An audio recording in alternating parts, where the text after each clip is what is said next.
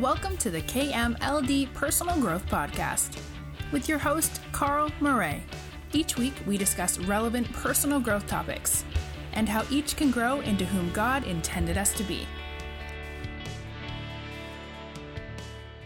Good morning, Africa, and welcome to Ushauri on Impulse Radio Africa. I'm your host, Carl Murray, and today we are digging into identity and what that means for you and for your business. The last few weeks, we looked at purpose, and at some point we got sidetracked and got into some fairly heated discussions and questions on some of the issues we are having in Africa, including self-sabotage, which we do more often than we think. And after the show, I spent a bit of time reflecting on the whole issue of self-sabotage and how we in Africa are preventing our own progress and setting ourselves up for failure very often. And in this reflective process, I kept going back to the issue of identity. So that's what we're going to spend time on today. We are going to look at the different types of identity, what forms our identity, and then how we can work with that and adjust our thinking to improve how we do things. Before we do that, we're going to break for a quick music intro. And at the same time, we want to thank our sponsors for making this show possible. The Impulse Media Africa Group, who provides a fusion of different African media platforms, was established in 2020 and is daily reducing the gap between different African cultures. You can contact the Impulse Media Group through Impulse Radio Africa on +27 67 666 9150 or +27 87 654 2878. You can also email them at info@impulseradioafrica.online. Enjoy the music, and we'll be back right after the break. Thank you. Welcome back. Just a quick note. I am not yet back in the studio. I am still in Malawi, so this is a recording that'll be broadcast online. When I'm back, when we will have our guests back in the studio, and we'll have a bit more engagement. But please bear with us for the next few shows while I finish up what needs to be done in Malawi, and then we get back to business as usual. Okay, so as we said before the music break, a lot of the issues that we are experiencing in Africa centers around our identity. This past week, I had some good discussions with guys from some of the universities in Malawi, as well as business people, and we touched on the topic quite regularly of how we as people in Africa sabotage ourselves, and at the same time we sabotage those that we work with, other people that might succeed. And again, we kept circling back to identity as being one of the big issues. Now, when we look at identity, this is not the thing that's printed on your ID card or your passport. We're talking about something deeper than that thing that defines who you are. If you look back at the past shows that we had in the last few weeks, where we spoke about the logical levels of change, or the neurological levels of change, we touched on identity, and we looked at how identity has the power to affect other parts of our lives. If we look at that pyramid that we drew, where we started with purpose and then down to identity, and we work our way through to the basic things that define our lives and where we operate, identity plays a really, really big part. And after these discussions, and as I thought about this week's show, I looked back a little bit on my own life and how my identity has formed where I am today, and also my decisions, because you base all your decisions on who you think you are. Your identity forms so much of those things. And as a basic concept, your identity never really changes. Your true self never changes. And it reminded me of a time when I was still working for the shipping company Maersk. This was way back in 1999, around there. I was with the Maersk Group. It's a very big shipping company. And in my journey through this organization, we were exposed to psychometric tests and psychometric analysis.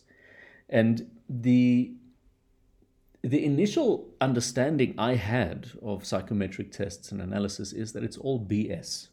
It's a bunch of nonsense that people who thought they were too clever thought up to make a little bit more money. But I'll correct that.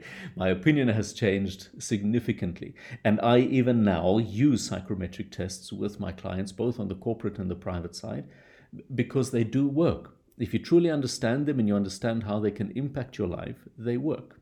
So when the Maersk shipping line bought the company that I was working for at the time, SAF Marine, we were all subjected to a psychometric test called the predictive index, or the prior index. And I when I looked at the questionnaire, which was fairly simple, you had double-sided printed page, and you had 50 personality traits marked on either side of the piece of paper.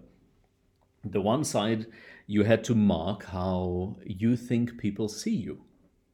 So the list included words like confident, reassuring, nervous, impatient, etc. And when you were done answering the first side, and it was simple tick marks, multiple choice, so it's not that difficult, but it does need a bit of reflection. You need to look at yourself and look at your current situation. And because this was a work environment, we had to give our answers based on how we believe people see us in that work environment. So if you believed that your colleagues saw you as a helpful person, then you would go through that list and find the word helpful, and so on. So until you got through that list, you were answering it from a very objective point of view, from the stance of your colleagues. Now, when you were done with that, you flipped the page. And on the second side, you had to answer questions. The same set of 50 words that you had to select, but you had to now mark them to show how you truly believe deep down inside you are. So how you see yourself. This was a little bit more difficult because I tried not to be too arrogant, I guess would be the right word to describe it. I wanted to be modest, but the person in the front who was facilitating the whole exercise, when we started with the second side, reminded us that you have to be 100% honest about who you think you are, what your personality traits are. And the idea was, for example, with impatience, if you are only impatient in certain circumstances, so if I'm only impatient when I'm at the KFC drive-through or sitting somewhere waiting in a queue at the bank, if that was the only time I was impatient, then I do not mark impatient as a personality trait. But if in general, as an overall, I am impatient to wait for things to get done, I'm always pushing, always rushing to get things completed quickly, then impatient is a personality trait that you mark. So I completed the assessment and I handed it in, and I was skeptical. I didn't expect any miracles to come out of this thing because I have read how people can manipulate these things and all that. Anyway, I handed it in, and a couple of weeks later, they called me in and they said, "Listen, Carl, your profile is perfect for what we need." Now, despite my skepticism, there it seemed that now, because of the things that I marked on that sheet, I was in demand. And who doesn't want to be in demand? So we went through it, and they gave me a little bit of feedback. And as they gave the feedback, I'm like, wow, this thing really works, because the way they described my personality and how I saw myself and believed I was, it really resonated with me, and I could see myself in the feedback that I was getting. Now, this opened up new doors and a new program that I then joined to accelerate my growth through the organization, which was a really fun experience. That's for another day. But a couple of months later, I was then taught how to use the system, because I had to start interviewing people and I had to engage and look for certain talent for the organization. And going through the training, you get a much deeper understanding of how these things work. Now, on the feedback form that we got, one of the sections was the self-concept. Self-concept. So that is the part where we see ourselves, the true self. And the self-concept is what we're going to spend a little bit of time on today, because in essence, your self-concept, your identity, does not really ever change. Now, even though I'm saying it cannot really change, let's maybe include a small caveat in there. Your core identity, who you are at the core, can be changed by traumatic, life-changing experiences, the loss of a child or a parent, being hijacked, being attacked by someone, being robbed at gunpoint. Those things can have an effect and make changes to your core personality. But your daily surroundings, the way you live, your culture, that does not really change deep down who you are and what your personality is. So let's look a little bit more at the self-concept. We're going to dig into how that is formed, and then you can try and see in your life what things have had an effect on forming your identity, and maybe where you are now being misled by social identity, which we will also touch on. Social identity is the identity we are given or forced to assume by social structures like social media and mainstream media. So to put some of these concepts into perspective, I'll relate a bit of my story. We grew up not super wealthy. We were far from that. we had lots of difficult times, and in one or two shows before, I have commented on how much I respect my late mom for what she had gone through in raising us, and never really understanding that as a kid. But in later life, you do understand those things. Let's not get sidetracked, otherwise I'll spend the whole show talking about my mom. So we grew up in a small town, Witbank in Malahleni in South Africa, in Mpumalanga. That's the eastern part of the country. And for much of the time growing up, I kind of saw my life living itself out within that environment. But as my mom had an impact on us, and always through what she did made us aspire to more, we started shifting out of that environment. So there, I believe, was the first part of an identity being formed. The fact that I did not see myself fitting in that environment on a long-term basis, and that I had to change. Anyway, we moved to the coast, and that's where I started working. Now, my career within the shipping industry with Maersk was for 10 years. Now, we used to joke to say that those of us, I mentioned the program that I was accepted into or asked to join, the development of fast-track program. It was called the Maersk International Shipping Education. It still exists. It's a very, very selective program. I think in the year that I joined, they had 3,000 people that were selected out of 64,000 applicants. So we thought we were the bee's knees. And because of that, we started developing what we thought was our identity. People used to tease us and say we have blue blood. The Maersk colors are blue and white. So people said we had blue blood. If you cut us, blue blood will come out. And I moved throughout Africa with Maersk. And at some point, I decided, okay, the corporate world was not that exciting for me anymore, and I wanted to find a different thing to do. And I joined a transport company in Mozambique, and then later in Zambia. Now, in this process, I developed an identity, a concept of who I was. But this was my external identity, how people see me. Remember, our self-concept, we said, cannot really change.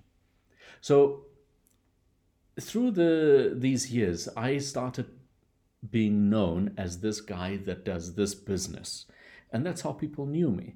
Random guys on the street would come up to me and say, "Hey, Mr. So-and-so, you're the manager of this company. Please, can I have a job?" And these are guys you never met before. So the identity grew out there. And I started adopting that. Now, in my time with Maersk and this other company, I got married. My then wife had a son, an awesome young man. Well, he was a little boy then. He's a young man now. And eventually we had a baby, Carmen, my little princess. And through this process, I assumed I adopted the identity within this company and within what I do. So what I did, I assumed as a perceived identity. Then I saw myself as a father and as a husband. Now, through the years, things happened and we ended up getting divorced. So my identity that I had as the family man, of course, I was still a father, and I still loved both Alexander and Carmen as much as ever, but I was no longer a husband. So that meant I was no longer the family man. And people had come to know me as the guy who's always around with his kids. So I had an identity shift of how I thought people see me, and that affected me inside. I then started the coaching, and I started identifying as a coach. The coaching business also then meant that I had to transition from formal employment into self-employment, and I started a few businesses on the side, and life was going on quite nicely. I then reached a point where I had to leave Zambia, where I was living at the time, and I found myself back in South Africa, trying to start over. There was another shift in my perceived identity of myself. That carried on. I ended up buying a business. Again, another shift in identity. A couple of years later, ended up selling the business. You can see where I'm going with this, right? There are certain events that I've gone through that changed how I thought people see me, and that impacted how I saw myself. It never changed who I truly was inside, but purely my perception of who I was. And in my reflecting the last couple of days, I had to look at these life changes that I went through, and some which were not fun. I wouldn't call them traumatic.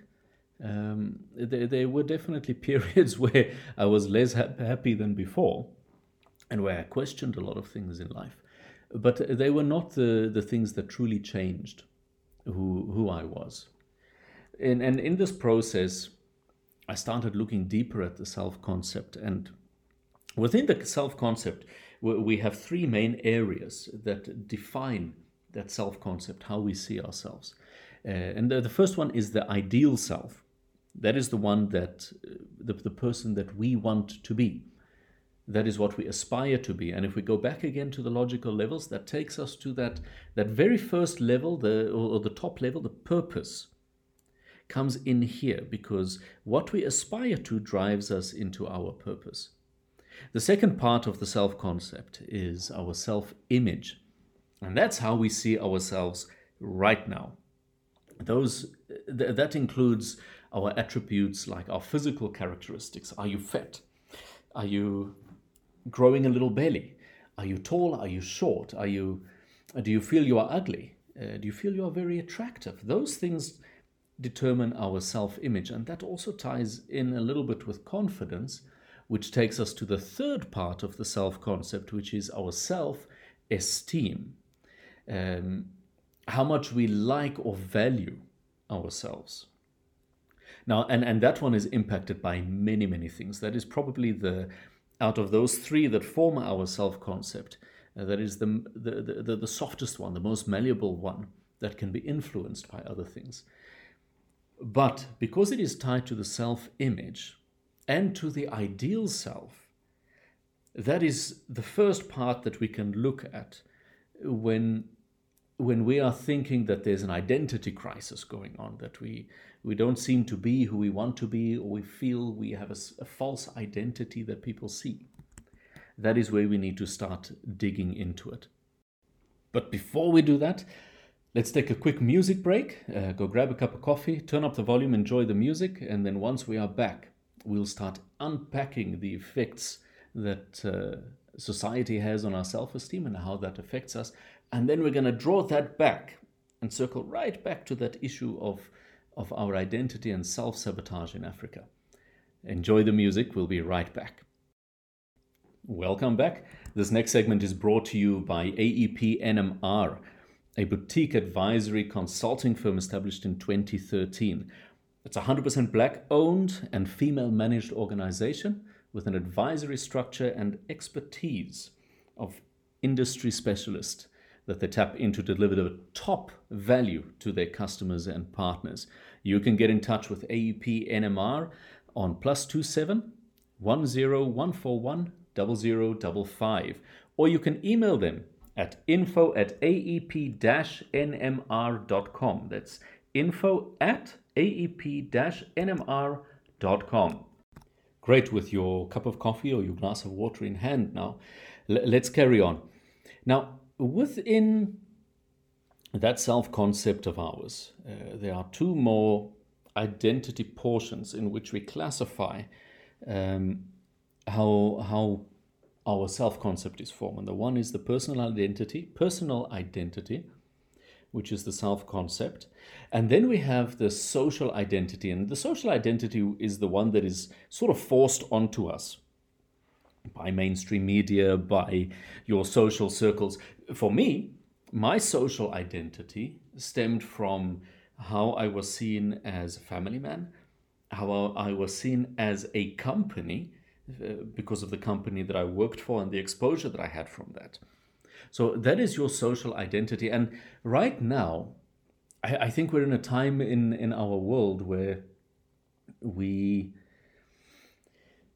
get submitted quite often to pressure to adopt different social identities. And these identities that we adopt, this is stuff that we are bombarded with every single day. And one of the, I guess the ones that are most in our face, and in some African countries it's still a very, very difficult topic to discuss, is LGBTQ. We have, as if you are a religious person or a person of faith, there are certain things you believe. Even if you are just a conservative type people, it doesn't matter what country you live in, you have a certain set of beliefs that you think is right according to you. Now, from a social aspect, the LGBTQ movement is forcing us to revisit and realign our thinking and our acceptance of topics that maybe in the past we would have seen as taboo or unacceptable. And it's not only on the LGBTQ front. Social justice, as we've seen it in America in the last few years, with the Trump movement and then the BLM movement and so many other movements that are all based on socially accepted norms. Now, if your identity is based on the fact that you believe in a certain set of rules and norms for your life because of your culture or how you were raised by your parents, these issues now start pushing you into a place where you have to start questioning whether how you see yourself, your self-concept or your self-identity, you start questioning, am I wrong? Is how I see things wrong? And inevitably, that makes people also question their faith. I've spoken to quite a few people around the LGBTQ movement where the narrative is then created that if your religion and Christianity says, and as Christians, we believe that homosexuality is not right. And I know that is a contentious thing to say, but it is a fact. That is what we believe, and we believe the Bible guides us according to that as well. But now we are being pushed into a place where we have to say, all right, is the Bible then right? Is the Bible wrong? Should we adjust what we believe to be right according to the times? That then brings up a whole new question. If you can adjust one part, can't you adjust everything else? So without going too much into that part, what I'm trying to get at is, if our identity is determined by fluid situations, Relationships are fluid. Employment is fluid. Social opinions is fluid. And if you don't believe me that social opinions can be fluid, the LGBTQ movement is the exact perfect example of that. Because 20 years ago, the thought process and the social acceptance around LGBTQ was very different from what it is today. Another 20 years back, it was very different. And another 20 years before then, it was even more different. So it is constantly changing. And we must keep in mind that social norms are dictated by thought leaders. Now, a thought leader does not mean that it is somebody that you think is correct in their thinking. It is someone that is at the forefront of a new way of thinking, a new concept. And around LGBTQ, this is where we are exposed to this very fluid situation. When I first really understood or got exposed to the concept of homosexuality, to me, my understanding was just two guys. That perception changed in time to understand it can also be two women that can be homosexual. Then we had the other parts that come in, where there is now transsexual. And now we have non-binary, where someone does not identify as a man or a woman. Now, some of these concepts to me are alien. I cannot wrap my head around them. It does not mean that I judge any of those guys. Please don't crucify me or start bombing me with criticism. It is just an opinion. I cannot relate to that thinking. And even though we try to understand as much as we can, the fact remains that who we are is now being influenced by an external factor. Now, these external factors that have an influence on our social identity, it's not always a negative thing. But if you do not have a clear understanding of who you truly are, and you've not identified and to yourself defined your identity, then it is very easy to be pushed back and forth by all these different issues. And some of this often comes out in politics as well. If you don't have a strong mind on your convictions and your beliefs, then it's quite easy for someone with a good speech to swing you, and all of a sudden you believe in something else. And I think even better examples are actual politicians. In Africa, we see it a lot, how people jump from one political party to another. I don't really follow politics in most of the world, but having spent a fair amount of time in Zambia and Uganda, what you often see is a politician being part of one political party, and he preaches the manifesto of that specific party until he sees the party is going down the drain. Then all those things that he said he believed in, and all those things that he had as his true convictions, all of a sudden, with a snap of a finger, now he doesn't believe in them anymore, and he believes exactly what the opposition believes. And these are things that they were campaigning against for years, things they were condemning the opposition parties for. So my perception of politicians is that they have no idea who the heck they are. Not all of them, these that jump back and forth like that. If you know who you are, what you stand for, what your identity is, what your principles are, then there's no jumping back and forth, regardless of how few voters your current political party is going to get at the end of the voting season. Before we make this too political, and at the same time I'm going to make it more political, let's get back to our identity issue, and where we started with the conversation of, in Africa, how our identity perceptions is sabotaging how we do business. We had a good few laughs these past few weeks. I have a habit wherever I go. I am friends with everybody. And I don't mean I want to be everybody's friend. I treat every single person in the hotel where we are staying now with respect. And every person that I come into contact with, I learn their names and I will greet them by name every day. And when I'm at the breakfast table in the mornings, I have no desire to sit and shout at someone because the breakfast is not nice. And trust me, the breakfast where we are right now, it's not nice. But there's no need for me to take those frustrations out on the people around me. So I've made it a habit of coaching people and guiding people into a better way of doing something. And because the people around Malawi are really hungry for change, they are hungry to improve their lives, you start seeing changes come in. And because of this, now the cups, I think when I'm done with the recording, I'll post a photo of the coffee cups that we are getting now. It's a Chinese hotel. So I'm assuming part of their strategy is give people small cups and they drink less coffee. So it's a cost-cutting exercise. You think you've had a cup of coffee, so you don't need another one, but it's the third of the size of a cup that I would have at home. So in the mornings, once I've had my shower, I have 3 or 4 cups before I even leave for breakfast. Anyway, we digress.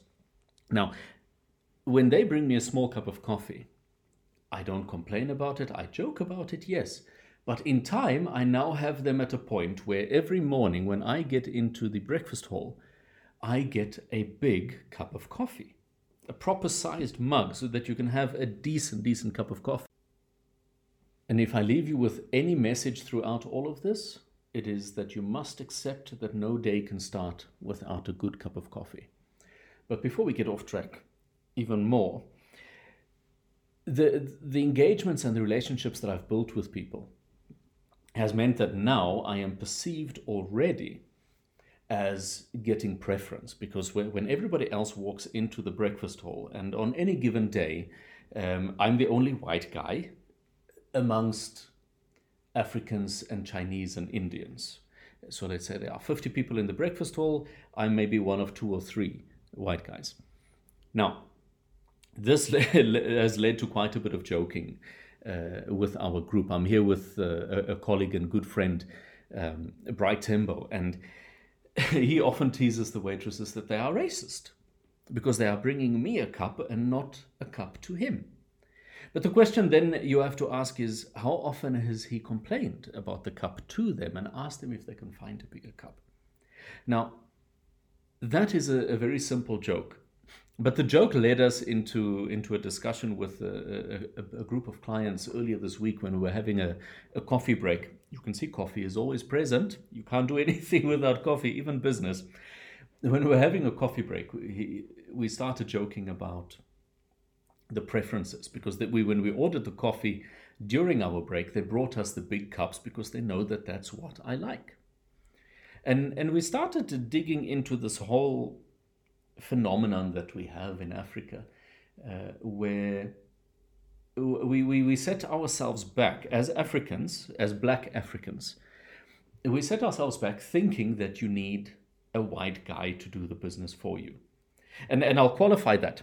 I've been asked in the last 10, 15 years in my time in Africa, I've probably been asked to be the director or CEO of a company that I never even knew existed, probably 15 or 20 times. Just because the guys who started their business had the belief that if there was no white guy involved in this business, then they would not succeed. They would not get the tender, they would not get the contract. Now, that is a wrong perception to have. But it was explained that even when they are working with other Africans and trying to do business with them, those same Africans see them as not being serious if there is no white guy on their board or on their management team. So this is where we then go back to the identity, and where you have to look at yourself and at your identity and define who you are. Going back to our little pyramid of the logical levels, we've got values and beliefs before we have our identity. You can go back on my Facebook page or on the Ushauri Facebook page and go and have a look at that little pyramid of the logical levels, and you'll see what I mean. So because our values and beliefs tells us that we are not enough because we are black and because people perceive us to be black. That social identity that is sort of forced on us by ourselves, and that's the really rubbish part, is that we are the same guys who are complaining about the fact that we need to put a white guy on the board. You are enforcing that same silly belief that you need that guy there in the first place. Now, don't get me wrong. If I can open doors for people, I will gladly do that. But the perception that we have to get rid of is that is the only way that we can do business. I want to see a point where, without me making an introduction, you as an African business person have the confidence to walk into a meeting without the white guy there. And in 90% of the cases, the white guy who's there probably knows less than you. And in our case here, one of our client, the guy is brilliant and he's done massive research on the projects that he's working on. So often when I go into a meeting with my white face and all that, and no matter how much they tease me, I know less than him and I'm simply regurgitating what I heard him say. So this social concept that we have now created, that we need this person, is what is holding us back. Now, as Africans, and I know a lot of you are saying, yeah, but you're not an African, you're white. Fine, agreed. But I was born in Africa, I'm an African, whether you like it or not. So as Africans, we need to come to that point where we make a conscious decision to change that. Again, back to our pyramid.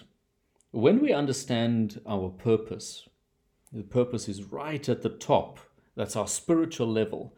And spiritual does not mean Christ and God only. Whatever your belief is, that is really what it dictates and defines your identity. So you've got your purpose and then your identity as the next level. It is at that level where you need to change, where you need to understand that because of that purpose, that spiritual level, you are enough. That you don't need someone else to do it, even if it means that getting someone else in might make it easier. Why do you do that? Have the confidence in yourself, have the confidence in your colleagues. Even if it means you have to work harder, have that confidence, put in the effort.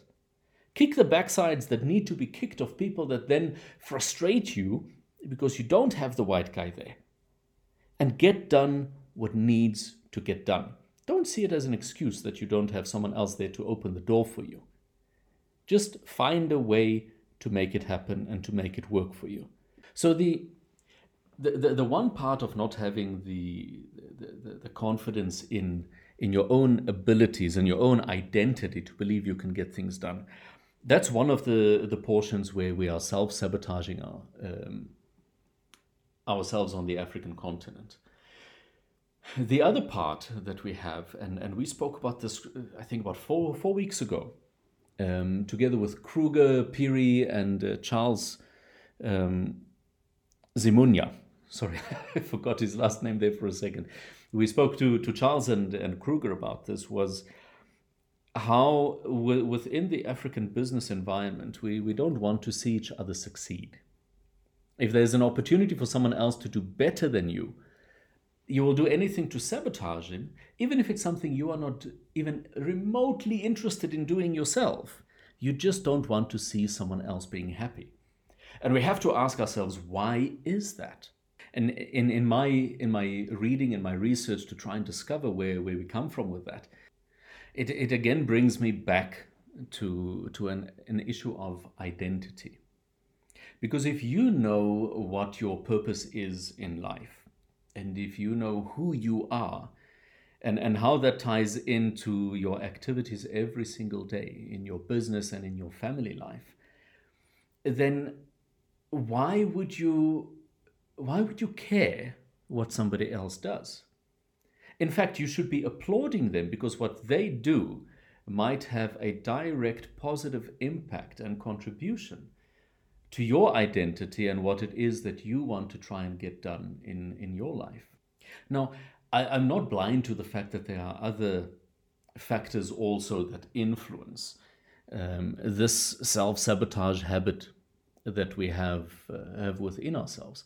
Very often there are selfish motives, and that we see in development within Africa quite often.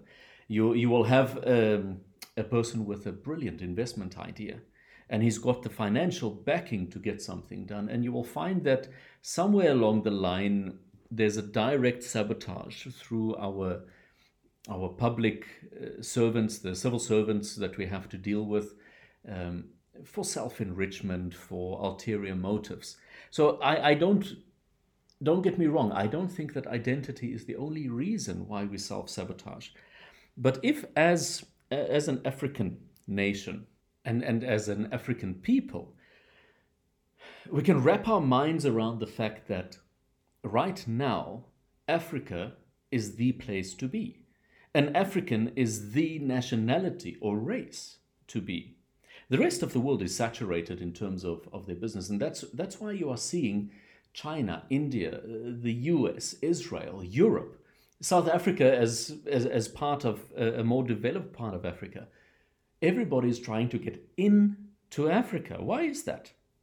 If we are supposed to be so inferior to the rest of the world, why does everybody from outside want to come into Africa? I mentioned before that one of the reasons I'm in Malawi has to do with development and investment. And in this process, just before I actually took the trip, the IMF branded Malawi as one of the poorest countries, or as the poorest country in the world. But it is not. It has more resources than most European, Asian, Middle Eastern, Western countries. But for some reason, we still believe that we need an investor from China to come in to set up a mine. And that same mentality goes back to politicians, because they don't believe that a local person from that same country can do something unless they have an excessive amount of money. So there's generally very little funding for those guys to do that, which leaves the market open again for the guys from the West or the East or the North to come in and make the investments. So we need to adopt a mindset change, which is also something we've spoken about every single time on the show, is a mindset change, or a mind shift, for lack of a better term. We need to understand that besides for having the natural resources, we also have the human capital, the human resources to make these things happen. Because we've not had it, of course, this goes way back and starts right at the bottom with education in the home, even before kids go to school. That's where that change has to start happening. We cannot change all of it at the level of the employed and working people right now. So it is a long process, but we can start with it right now. And the first step to take is to reflect, to look at yourself, do a little exercise and find your true identity. If you don't know how to find that identity, pop over, grab a piece of paper and a pen and write down 16 personalities. So the number 16 and then the word personalities.com. 16personalities.com.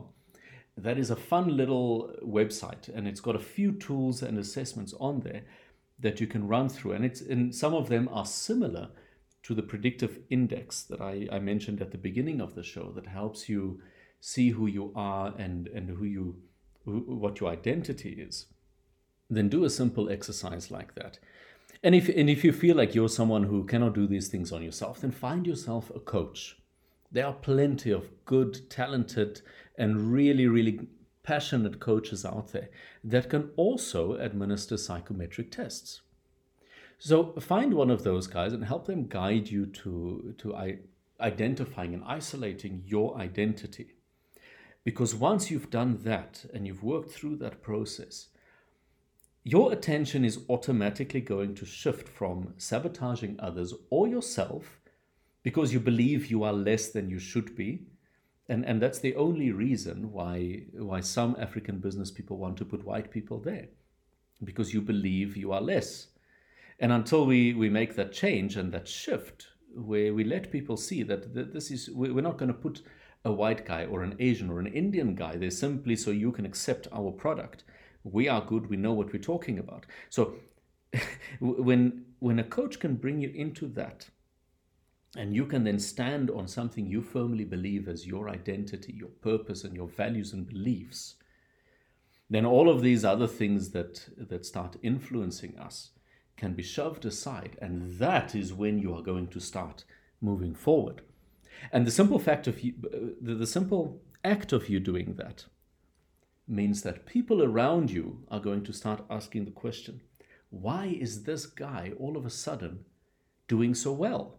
And they're going to ask you, and they will observe you, and they will see that instead of spending time fixing the guy that's doing better than you, you are simply focusing on your business. And they will understand that if we focus on one thing, that is where we will prosper. There's an old Indian saying that says that each of us have two wolves inside us. One is evil, and the other one is good. The evil one is anger, envy, jealousy, sorrow, regret, greed, arrogance, and the list goes on. And the good one is joy, peace, love, serenity, compassion, faith. And these two wolves are in a constant battle inside you. And the one who wins is the one who controls you, who controls your mind, your body, your actions. And determining the one who wins all depends on which one you feed. So the one who's stronger is the one that is constantly fed. If you're constantly feeding the one with bad thoughts and bad feelings and wanting to fix your opponent in business or your competitor, wanting to fix this one, wanting to outdo that one from a negative stance, then that one is going to win. But if you focus on yourself, that's where your energy is focused. If you focused on your strengths, the good things in you, and you forget about all the negative things, the fact that you might need someone else or the perception that you need someone else to succeed, and you just focus on that identity that you've built for yourself, then that will just go stronger and stronger and stronger. And eventually you will completely forget about these other things. Sabotaging someone else, sabotaging yourself will be a thing of the past, because you have a very clear picture of where it is you are going because of your identity and your purpose being tied together. Does that make sense? I hope so. Let's take a quick break for music, and then we'll tie up the show when we are back. Enjoy. Welcome back. I hope you enjoyed that music. I certainly did, and I'm finding the more I'm listening to music from all over Africa, the more I'm enjoying it. Right, so let's tie up for today. Let's bring it all together. We have what seems to be an inherent habit or tendency to sabotage ourselves in Africa.